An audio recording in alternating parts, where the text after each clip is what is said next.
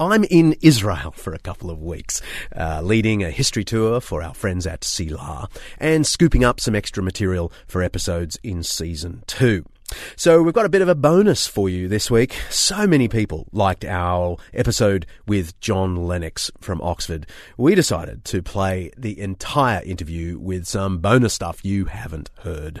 I'm John Dixon, and this is Undeceptions.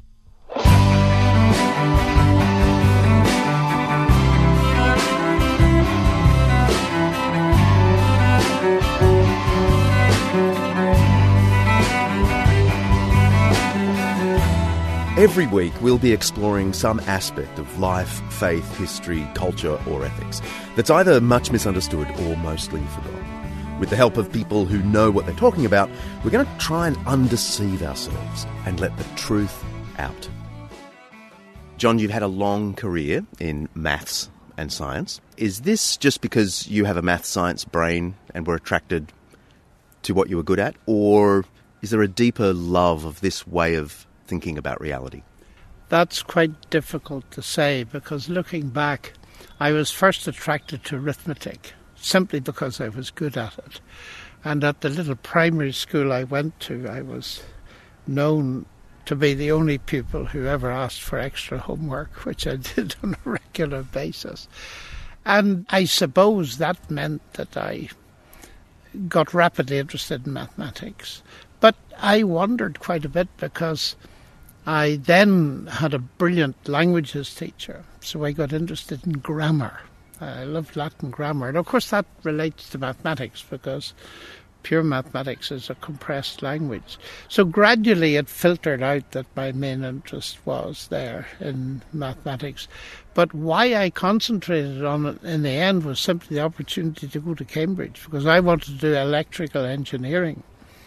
And the school headmaster told me I had a chance of getting into Cambridge, but only for maths, because they didn't have teachers who could teach physics and chemistry to an advanced enough level. So I took advice and took the chance. So I ended up at Cambridge doing maths. So that's the decision process. Your introduction to the clash between religion and science was pretty confronting. A professor at Cambridge gave you a dressing down, I read in your new book, and said something like, you'll never excel in science if you keep this God business up. That's right. Can you tell us about that? He wasn't simply a professor, he was a Nobel Prize winner. And what happened was there was a special scholars' dinner, and I sat beside him. I was placed there. I'd never met him before, nor had I ever met a Nobel Prize winner before. And I thought, this is going to be very interesting because I can do my usual thing and play Socrates and ask him questions, which I did. But I noticed the nearer I got to the God question and his relation to the bigger issues of science and so on, the more uncomfortable he got. So being a kind Irishman, I backed off. And he turned to his next neighbour. And that was it, as far as I was concerned. But at the end of the meal, we were just dispersing, and he said, Lennox, come to my room. And it just sounded a little bit threatening. You know, it wasn't really an invitation, it was a command. And I found myself a few minutes later in his room, and he'd invited, I can't remember who exactly, but 2 or 3 senior people. There were no students. And he sat me down. And as I recall it, they stood round, and he said, now, Lennox, do you want a career in science? And I said, yes, sir. Well, he said, this evening then, in front of witnesses, you need to give up your naive belief in God. Astonishing. I couldn't help reflecting subsequently that if he had been a Christian and I'd been an atheist, he would have been in trouble with the university authorities the next day. But he felt he could browbeat me, you see. And I managed to gather together enough presence of mind to say, I would like to know from you what it is that you can offer me that's better than what I've already got. So he immediately quoted Émile Bergson, of course expecting that I'd never heard of Émile Bergson, but then I'd read C.S. Lewis. And Émile Bergson turned out historically to be a very bad choice because he said late in life that he really wished he'd become a Catholic. But anyway, I said to this Nobel Prize winner, I said, look, if that's all you've got to offer me, I'll take the risk and stick with what I've got. It had a profound effect on me, and I remember resolving if ever I got the chance to be in any kind of academic position where I could talk about these things, that is the last thing I was going to do, is browbeat, but rather put arguments into the public space and let people decide. So it was a seminal moment. We often hear that the higher up in science someone goes, the less likely they are to be a religious believer. What do you make of that claim? Well, I think it's complex to answer it. The first way I would look at that is historically. Let's take Nobel Prize winners between 1900 and 2000. I'm told that over 65% of them believed in God. So that rather flows in the opposite direction. The survey that was done in light of trying to repeat the Luba survey that was 70 or 80 years ago still found that of active scientists in the USA, 40% believed in God, a personal God who answers prayer. So it may be true. In the academy, there certainly are fewer, and I haven't unfortunately read the recent report that I believe was commissioned by Richard Dawkins, no less. But I'm not sure that I agree. I mean, even if you've got one Nobel Prize winner, and currently we've got more than that, who believes in God, then that gives the lie to the fact that science and religion are essentially incompatible. Otherwise they would all be atheists. There's a lovely footnote in your new book that actually outlines the statistics, and it makes quite clear that, in fact, in physics and chemistry and peace, Nobel Prize winners are heavily populated by Christians. Yes. But when you get down to economics and literature, not so much. No. Well, I rather hesitate to comment on that because actually I'm quite passionate about literature. But I think inevitably, because literature is somewhat nearer to philosophy than physics is, that you get all the Enlightenment background pouring in, which doesn't necessarily affect the hard sciences in particular. So I'm not surprised at that. You often make the point, and again in the new book, that the first modern scientists were devoutly religious, Kepler, Faraday, even Galileo. That's right. But couldn't someone respond, but everyone was religious back then? Well, they could, but they'd be wrong. Dawkins did that to me on one occasion. And what interested me is, again, the historical thing. And I'm so glad I'm talking to a competent historian in you, because you appreciate these things. You see, in the world at that time, there were other countries and empires than Western Europe. And the Chinese were developing, in particular, various technologies, the invention of gunpowder, printing and all this kind of stuff. But the interesting thing was the attempt to show or to try to find out why the Chinese didn't stumble on the abstract sciences, because they never did get there. And there is some very famous work by, his name escapes me just for a sec. He was a chemist at Cambridge and a sinologist. He was a genius at Mandarin, all the rest of it, and spent a lot of time in China. And he was a neo-Marxist, and for many years he tried to come up with a neo-Marxist answer to why the Chinese didn't come across abstract science. And in the end he concluded, and he wrote it, it's most interesting stuff to read, that the only difference he could find was the fact that the Chinese lacked the idea of a creator who had created the universe to run on certain laws that we could decipher. So that's quite a remarkable bit of a discovery. And I pointed that out to Dawkins. I said, you're only talking about the West, so you're simply not correct. There is a counterexample that pushes it in the opposite direction.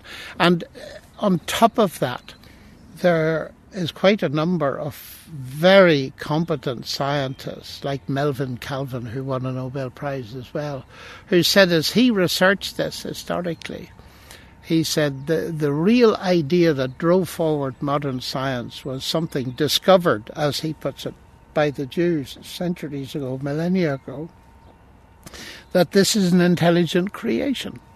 And that was the real reason that science accelerated. And that thesis is generally held by historians today with various nuances, but they stick to that there is a strong connection, and an obvious one, because why would you believe science could be done? Well, the basic reason in the modern scientific period was the universe is created by an intelligence, so we can follow his footprints.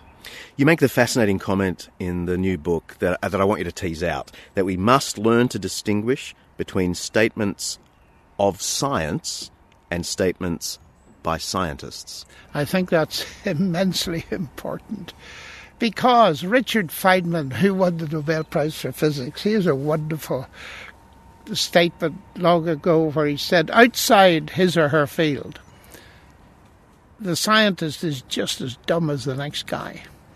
And he's right, because it's very easy to try to use, in fact, abuse authority. So you take someone like Carl Sagan, who was very famous, and he did a television series called Cosmos, and he started by saying, the universe is all that is, was, or ever shall be. Now there's a scientist making a statement, but it's not a statement of science, it's a statement of his own atheistic belief. But unfortunately, the general public tend to accept these things. You take Stephen Hawking, the late Stephen Hawking, who also was a genius, but in his book, The Grand Design, he says, very near the beginning, philosophy is dead. Well, that's a statement by a scientist, but it's not a statement of science. And it is rendered ludicrous by the rest of his book, which is about what? The philosophy of science. So I warn people, be very careful, because many of the statements which sound as if they are using science to get rid of God are doing no such thing. They're just assertions without evidence of atheistic worldview. Are you almost saying that scientists are the new priests? I'm saying that scientists are regarded by many people as the new priests. It's almost a fulfillment of what T.H. Huxley wanted to do around the time of Darwin's Origin of Species. He wanted a church scientific. He wanted churches changed into centres of admiration of the goddess Sophia and all this kind of thing. And I think that's absolutely right. Go to Hawking again in that book. Philosophy is dead. Well, what does he say next? Well, it's left to scientists to bear the torch of truth in this generation. Now, that is scientism, the notion that science is the only way to truth. But there you are. Priests are normally regarded as people with some handle on truth, and there is a lot of pressure in the public space to adopt this view. Obviously, science can't explain everything, but it explains enough, doesn't it, for thoughtful people to think there's not much room for God? Well, there is enough for people to think that, but it's wrong-headed thinking. And I want to weigh into that notion. Certainly, I admit, not only admit, I welcome it. Science has done marvels in producing the technology that we all enjoy and so on.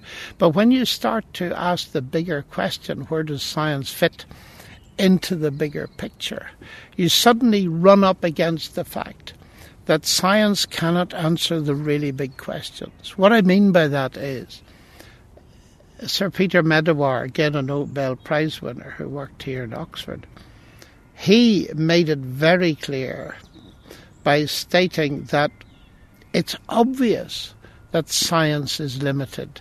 It can't even answer what he called Karl Popper's questions, but they're really the questions of a child, as he put it. Where do we come from? Where are we going? What is the meaning of life? And Einstein pointed out, and Feynman agreed with him, incidentally, that you can talk about the ethical foundations of science, but you cannot talk about the scientific foundations of ethics. So there's a whole area. Let me put it even more bluntly. If science is the only way to truth, then you'd have to close half the faculties in every university in the world, including yours. Faculty of Ancient History. Literature would go, languages would go, philosophy would go, theology would go. And that's just sheer nonsense. I think some people can, I almost said, deceive themselves into thinking that science will keep them going. But they're usually people who are having a very good life, and they're not hitting the big existential problems of existence, where science doesn't really help very much unless it gives you a medical solution to your immediate problem. I just want to try to get across to people that science is wonderful, but actually a lot of its success is due to the fact that it only attempts to answer a limited number of questions. But there are lots more questions out there, particularly the why questions of purpose. And it's very easy to adopt Dawkins' attitude to say these questions are meaningless, but they're not meaningless. People ask them and have done for centuries. And in fact, they tend to be more important than the how questions. But even leaving aside the existential questions, which are obviously important, couldn't it be said that science can fully explain the material universe? No, I don't think it can be said.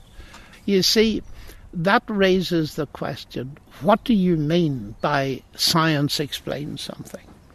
And in my days at school, I was taught the law of gravitation, and I used to enjoy teaching it to students and deducing the elliptical orbits of the planets from it. But what I didn't get clear at school was that the thing the law of gravity didn't explain was gravity.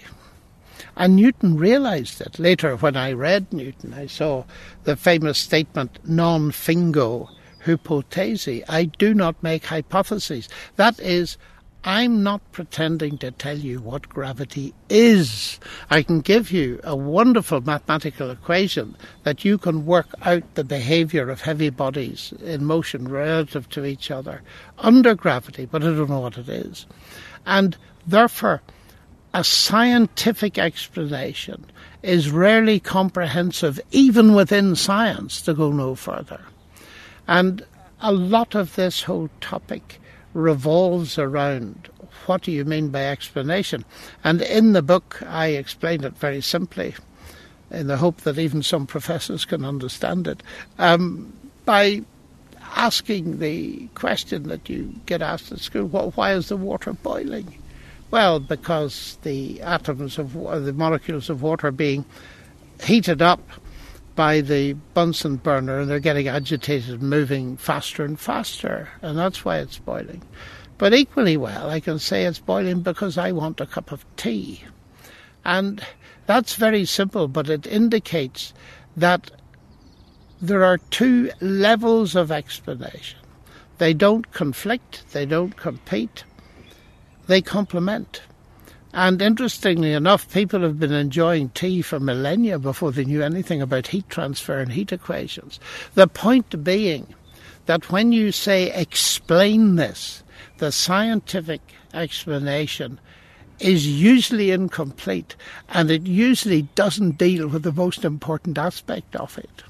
And that's why all I simply want to do is say scientific explanation is marvellous, but be careful. It's not exhaustive, and in fact, by simply sticking with it, you may be missing a far bigger answer to a far bigger question.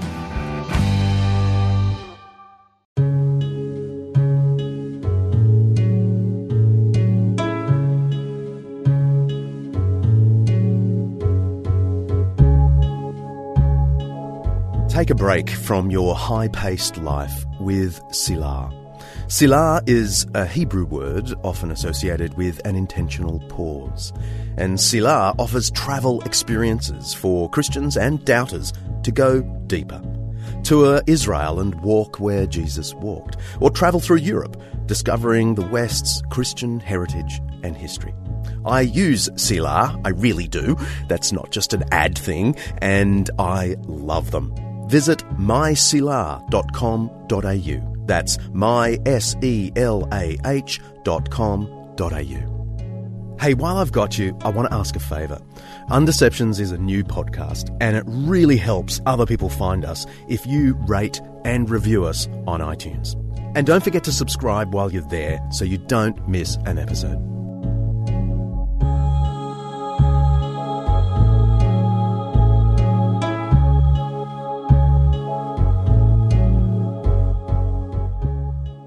Can I ask you straight up, what do you think are the most compelling reasons for believing in a creator, broadly understood, not even Christian theism? Oh yes, broadly understood.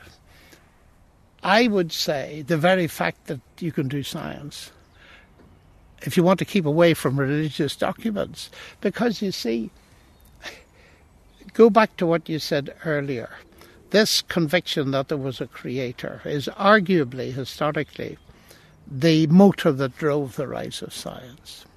Now, in the scientific world, in which I've worked for most of my life, there are a mixture of people, of course. There are many atheists, agnostics, people of other religions, but they have in common that they believe that the universe is rationally intelligible. It's accessible, at least in part, by the human mind. And I raised the question, why would you believe that? Now, the early pioneers, with Galileo, Newton and Kepler and so on, they had their rationale. They believed in a creator. But absent a creator, and I've a lot of fun with some of my colleagues on this topic, you see, I say to them, what do you do science with? And they often say, well, they rarely say their mind, because they don't believe in the mind as distinct from the brain. I let that pass. Say, okay, you do your brain, tell me about your brain. What's a brief history of the brain? Well, the brain is the end result of a mindless, unguided natural process. And I just look at them and I say, and you trust it? Really? And then I say, tell me honestly, if you knew that your computer that you use every day was the end product of a mindless, to quote your reasoning, was the end product of a mindless, unguided process, would you trust it or use it? I've asked many people that, and I've always got the question, no. And then I say, I see you have a problem. And you see, it seems to me, therefore, that the creator concept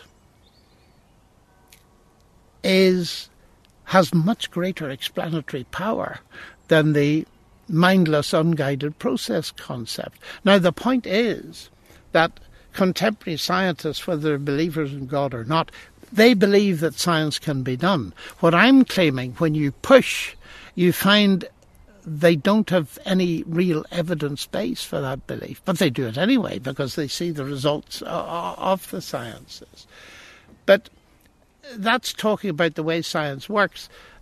If you come to what reasons we could have for believing in a creator when it comes to the results of science, as distinct from the philosophy of science, I was asked to face up to one of our famous professors of philosophy here, who's an atheist, and he wanted me to talk to about 100 of his students, most of whom were atheists. And he said, I hope you're going to use your best argument for theism. Oh, I said, what is that? I said, I'd like you to tell me so that I could use it. And I promise you, if you tell me, I will use it. Well, he said, if I were ever to become a theist, he said, I think the thing that would convince me most is fine-tuning. I said, are you serious? He said, absolutely serious. He said, there is no real solution to the problem with which the fine-tuning of the fundamental of constants of nature pushes you, you see.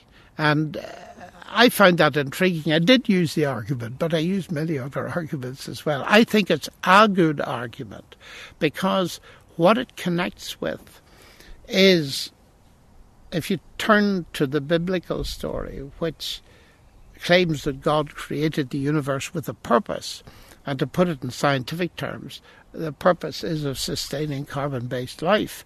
This is what the astrophysicists say about the fine-tuning of nature. So there's a convergence, at least at this stage. So those are some of the arguments, but there are many more. Do you think there's anything to the response to all of that positing a creator just moves the explanation back one, and we're going to then have to ask, but who made the creator? Yes, I think there is an absolutely trivial amount of weight to that. But it's a very silly response, if I might be honest. Because if you ask who created the creator, philosophically what you're doing is asking, this sounds a curious descriptor of it, a complex question. It's complex not in its formulation, but in what it conceals. If you ask me what or who created X, I immediately know that X is in the category of the created. Who or what created God? You're saying God is created. But you see, first of all, created gods are a delusion, to go back to Dawkins' terminology. We usually call them idols. And the notion that there could be an eternal God is not addressed by the question. Once you say who created God, you're immediately assuming that there's no such thing as an eternal God. So you're not talking about the biblical God. And you'll have to have a lot stronger evidence than that. But there's another point to be made, and you hinted at it. Do the questions go back forever? And the answer is no on either side. You see, my atheist friends, well, they used to go back to mass energy or the Big Bang, and then they stopped there. That was where the laws of nature broke down. Now they tend to go a little bit further in several different directions. They go back, well, the most common thing these days is they go back to nothing, a universe that creates itself from nothing. Well, I have a lot of things to say about nothing in that sense, because it turns out in every case that nothing is not the absence of anything. It's a quantum vacuum, and it certainly isn't nothing. With particles popping in and out of existence. That is exactly right. I got the opportunity, actually, to do a debate in no less than the Harvard-MIT Faculty Club. And my debating partner was Alan Guth, who's the father of the theory of inflation. And I warned him in advance that if you choose a topic, the topic was God and inflation, you see. I said what he'll do is give you a seminar on his work. And that's exactly what he did. He's a very nice chap. So I took an opportunity to ask the first question, which I don't usually do. I said, Alan, tell me, out there in the public there's much ado about nothing. And when you as an astrophysicist use the term nothing, do you mean the normal, ordinary, philosophical sense of the word absence of anything? He said, no, we do not. And I said, thank you very much. And they haven't solved the Leibniz old problem. Why is there something rather than nothing? You see, to put it more accurately, I think it's important to say from the biblical perspective, the universe is made out of nothing physical. It's not made out of nothing. Its source is God, who is not physical but is spirit. But that's a matter for further exploration elsewhere. I have atheist friends who like to point out that atheism is the neutral position, since it basically just fails to find positive reasons to believe in God. You're not so sanguine about the neutrality of atheism, are you? Oh, I don't think it's neutral at all. But it's neutral in one sense, which they think they can get away with. Theos. There is no God. So what's the big deal? And to take Dawkins as an example, the God delusion is not a one-page document saying there is no God. It's about 400 pages giving you what I would call the positive flip side of atheism, which is the philosophy of naturalism. So I don't buy into that it's no big deal. And certainly I don't buy into the idea that it's neutral. Everybody has a worldview. And roughly speaking, very roughly speaking, people either are somewhere in the theistic spectrum, somewhere in the atheistic spectrum, or somewhere in the pantheistic spectrum, with perhaps the relativists, but most of them belong to one of those three anyway. So I just want to say that there is a table at which every worldview has a right to sit and a right to argue its case. And the case for atheism is not simply saying, well, it just simply means not believing in God. Well, what's the evidence that there's no God? And they want to give you that evidence. So they don't really believe what they say. You've talked a lot about mathematics and rationality and the laws of nature and all that sort of thing. Isn't all of that a little bit at odds with believing in miracles? Because I know you're also a miracle believer. I mean, even if there is a rational mind behind the universe, isn't that at odds with these miracles that break the rationality of the universe? Well, it could be at odds with some claims for miracles. I hope I'm not gullible and believing every claim for miracles like weeping statues and all this kind of stuff. But the basic issue behind your question goes back essentially to David Hume, but not really, because it was raised long before him, that miracles are violations of the laws of nature, and therefore we can't in the end really believe in them. Well, I reject that descriptor, and it's interesting that in late life, I was granted an interview with Anthony Flew, who was Hume's great interpreter and the Dawkins of his day, actually. And I asked Anthony Flew, what about the argument against miracles? Anthony Flew said, my books were wrong and I'd have to rewrite them and I'll never get the chance. It was a very honest statement. And I think the way to see that Hume was wrong, well, he was wrong on many things. It was interesting, he talked about miracles being violations of the laws of nature because Hume didn't really believe in cause and effect, so he couldn't set up a law of nature.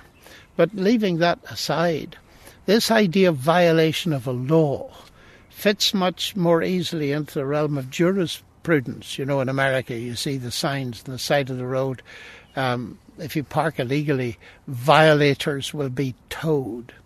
And I think Lewis has got it absolutely right to show that the problem lies in two concepts of law. One is the mathematical concept, the other is the legal concept.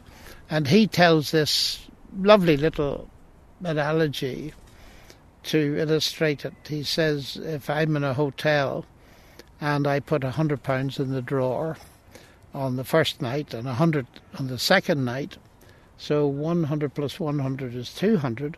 And on the third morning I wake up and there's £50 in the drawer. What do I conclude?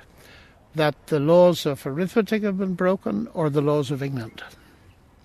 Well, of course, I conclude the laws of England have been broken. But why do I conclude that?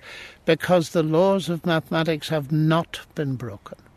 And the reason I recognise, and here you can extrapolate to a much bigger scene, my mistake was to think that the drawer was a closed system of cause and effect, and therefore there's nothing outside it that could come in and feed something in or take something out. I was wrong. And mathematics cannot say to the thief, stop, stop, stop, you're about to break the laws of arithmetic. That's absurd. It's our knowledge of the laws of arithmetic, and in a more general sense, it's our knowledge of the laws of nature that enable us to recognize a claimant for miracle. If you didn't know that dead bodies stayed in the ground, well, the resurrection of Jesus would be no big deal.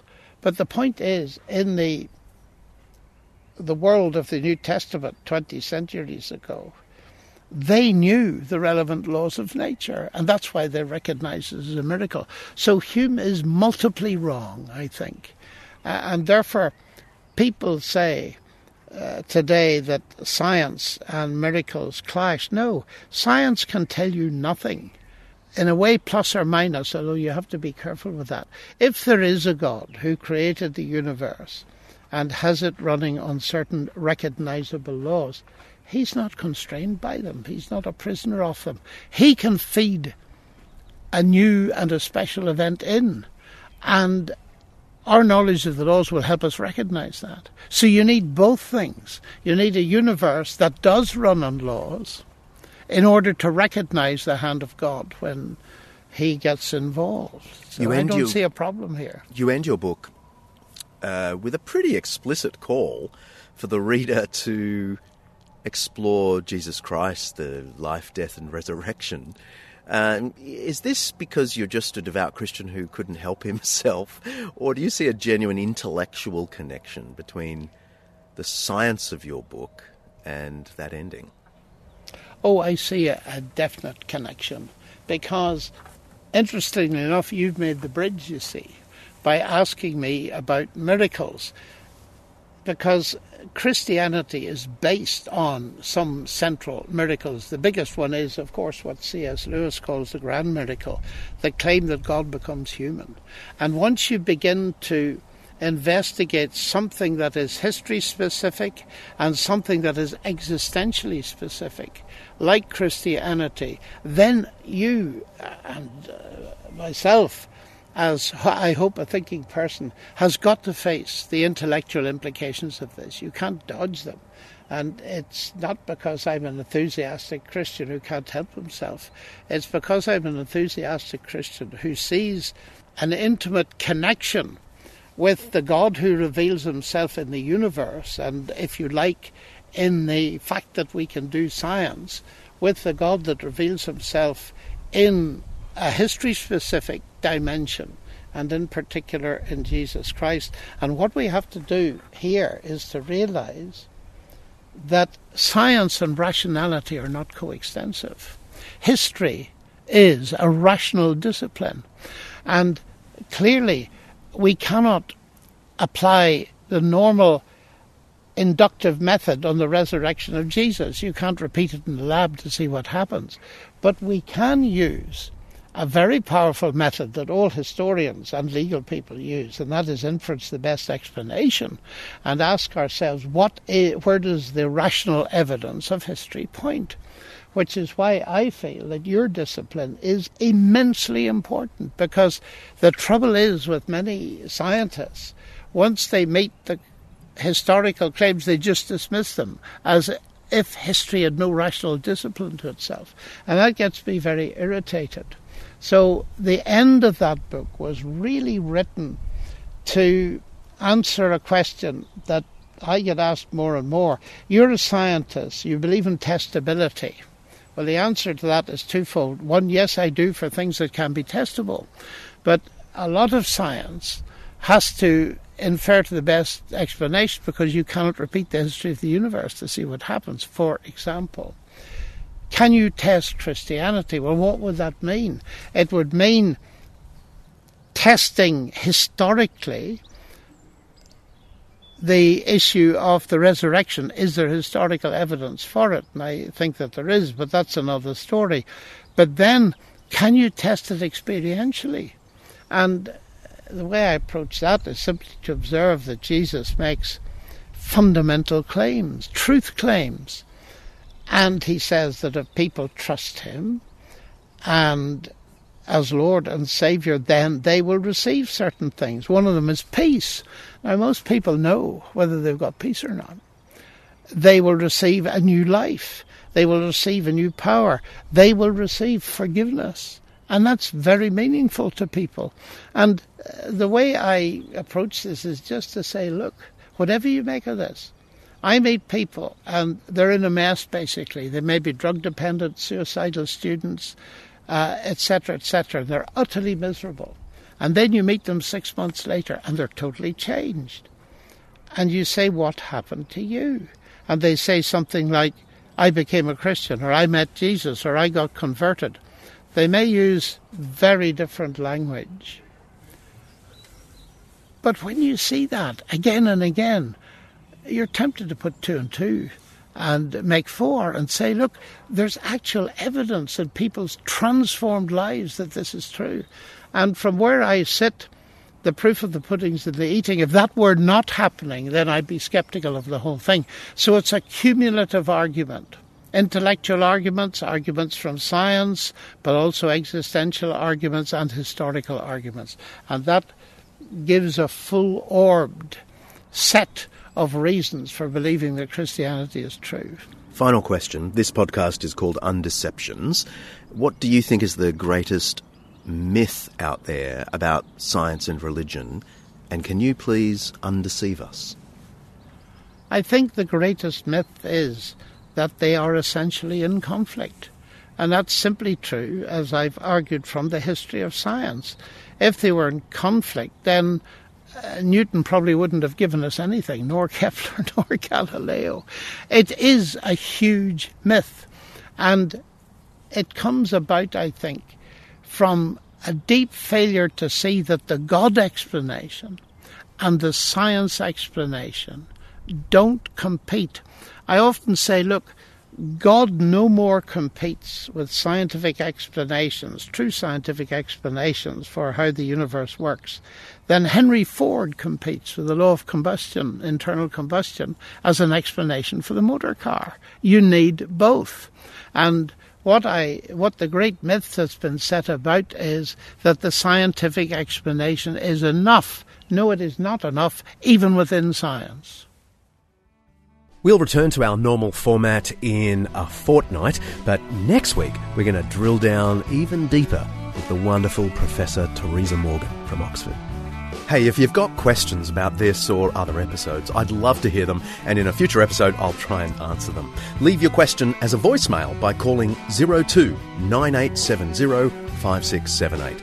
02 9870 5678. Or head to undeceptions.com. While you're there, check out everything related to this podcast and sign up for the Undeceptions newsletter to get access to bonus content and plenty more from each episode. See ya.